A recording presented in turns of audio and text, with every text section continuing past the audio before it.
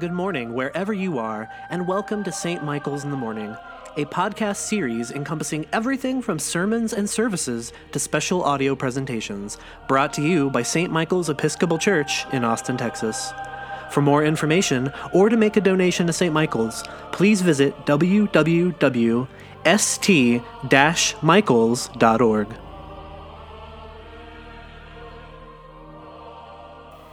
And Abram believed the Lord, and the Lord reckoned it to him as righteousness. In the name of God, Father, Son, and Holy Spirit. Amen. Good morning, and happy St. Patrick's Day. The season of Lent always begins with the account of Jesus' temptation in the wilderness. Immediately after Jesus was baptized, immediately after the Spirit descended on Jesus in the form of a dove, immediately after the voice from heaven declared Jesus to be the beloved Son with whom God was well pleased, the Spirit led Jesus into the wilderness to be tempted by the devil for 40 days. Luke says that Jesus ate nothing during those 40 days. Last week, John taught to us about the temptation to doubt God's provision. The season of Lent invites us to look a bit more closely at the nature of temptation.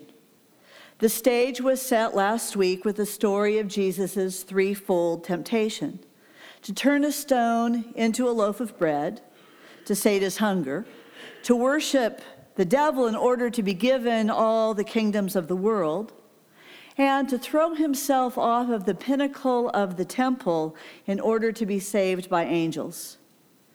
The theme is picked up on the second Sunday in Lent with the story of Abram's temptation to disbelieve God's promise to make him a great nation. Now, I will warn you that I'm not going to be consistent, because we know that Abram started off Abram, he became Abraham, and so sometimes I call him Abram and sometimes I call him Abraham. Don't expect consistency. Frederick Buechner has an engaging account of the Abraham story in his book, Telling the Truth, the Gospel as Comedy, Tragedy, and Fairy Tale. And for Buechner, the story of Abraham is gospel as comedy. So Buechner writes, "They had quite a life, the old pair. Years before, they'd gotten off to a good start in Mesopotamia. They had a nice house in the suburbs with a 2-car garage and a color TV and a barbecue pit. And then they got religion, or religion got them. And Abraham was convinced that what God wanted them to do was to pull up stakes and head out for Canaan, where God had promised that he would make Abraham the father of a great nation, which would in turn be a blessing to all of the other nations. So that's what they did. They put the house on the market, they gave the color TV to the hospital, and they got a good price for the bassinet and crib because, of course, they had never been used, and so they were as good as new. But there was one problem with God's promise. As Buechner put it, Abraham made the discovery that he didn't stand a chance of becoming the father of anything, because after extensive medical examinations, all leading authorities agreed that Sarah was as barren as some of the real estate in the land of Canaan. Sarah's barrenness was at the heart of Abraham's temptation to doubt both God's provision and God's promise to make of him a great nation. So this morning we heard Abram ask God how the promise was possible given the fact that he remained childless and that his only heir was one of his slaves. Remember, Abram was 75 and Sarah was 65 when they set off on their journey. In response to Abram's doubt, God assured him that only his own child would be his heir, and told him to look at the night sky and to count the stars if he was able to do so. So shall your descendants be. Abram was made two seemingly improbable promises by God. The first being that this old man and his barren wife would have descendants as numerous as the stars in the sky. And the second being that those as yet unborn descendants would inherit the promised land. When we think of temptation, don't we most often think of doing something bad? Or in the season of Lent, we might think of the temptations to break our Lenten disciplines.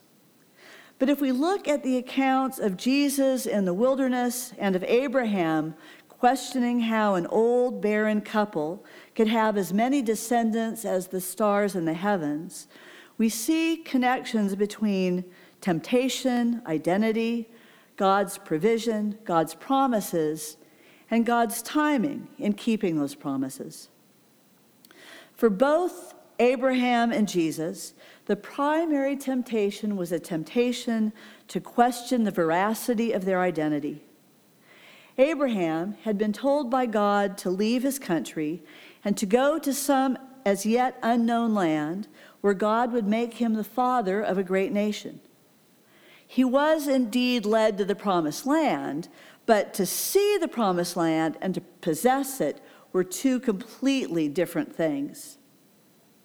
How could he be the father of a great nation if he and Sarah could not conceive so much as one child?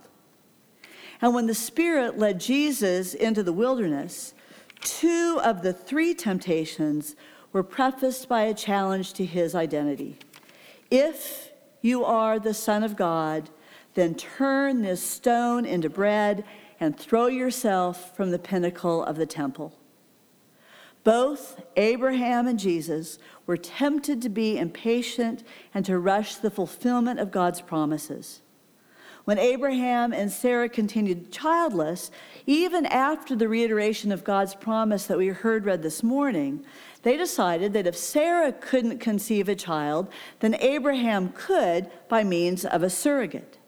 So by the time Abraham fathered a child with Sarah's Egyptian maid Hagar, they had been in Canaan for 10 years and so had abandoned all hope that Sarah would ever be anything but barren. Jesus was tempted to hasten the fulfillment of God's promises without having to suffer his full share of hunger and thirst. His first temptation was to turn stone into bread. His next temptation was to grasp the false promise and authority to claim the gift of all the kingdoms of the world that had been offered to him by the one who had no authority to give it to him in the first place. And finally, he was tempted to force the angelic hand of God and to be saved from any sort of pain or harm. Had Jesus succumbed to any one of these temptations, he would have chosen to walk some way other than the way of the cross. If Jesus had walked some way other than the way of the cross, Paul could not have written about him to the Philippians, and being found in human form, he humbled himself and became obedient unto death, even death on a cross.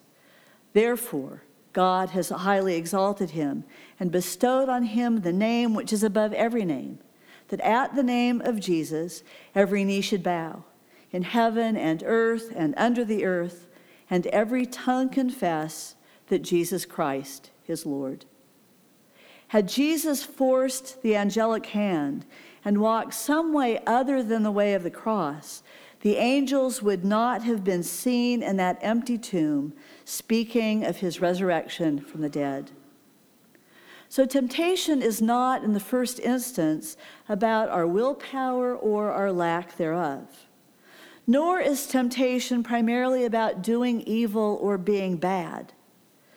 At the heart of temptation is a disbelief in God's fidelity, disbelief in God's provision, disbelief in God's promises. At the heart of temptation is a determination to take things into our own hands because of our impatience with God's timing. The season of Lent invites us to assume a posture of remembering and of waiting. During Lent, we are again reminded that God's promises often seem absurd or impossible. We are reminded that God's promises are seldom fulfilled quickly and never on our timetable. We're reminded that there is always some element of risk in God's promises. There is hunger, there is thirst, there is disappointment, and there is loss. When Abraham and Sarah finally did become parents of their son Isaac, the promise of a great nation was jeopardized when Abraham was told to sacrifice that son on Mount Moriah. The promise of the Messiah, of a successor to King David, seemed to be jeopardized that Friday afternoon when Jesus was nailed to the cross.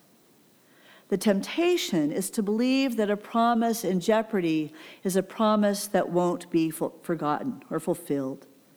But when Abraham was tempted to doubt God's promise and intention, he had only to walk outside, to look at the heavens, to look at the stars, and to hear again the voice of God saying, "And so shall your descendants be." And when Jesus was tempted to doubt God's presence and provision, he had only to remember that voice from heaven at his baptism saying, "You are my son, my beloved. With you I am well pleased." And what of us when we're tempted? We too can look at the multitude of stars and the innumerable descendants of Abraham and remember that God is faithful in God's time. We can look at Jesus and remember that the crosses we bear are more often indicators of God's presence than of God's absence. And we can hear the voice of God in the waters of our own baptism, declaring us to be the beloved, adopted sons and daughters of God, with whom God is well pleased. Amen.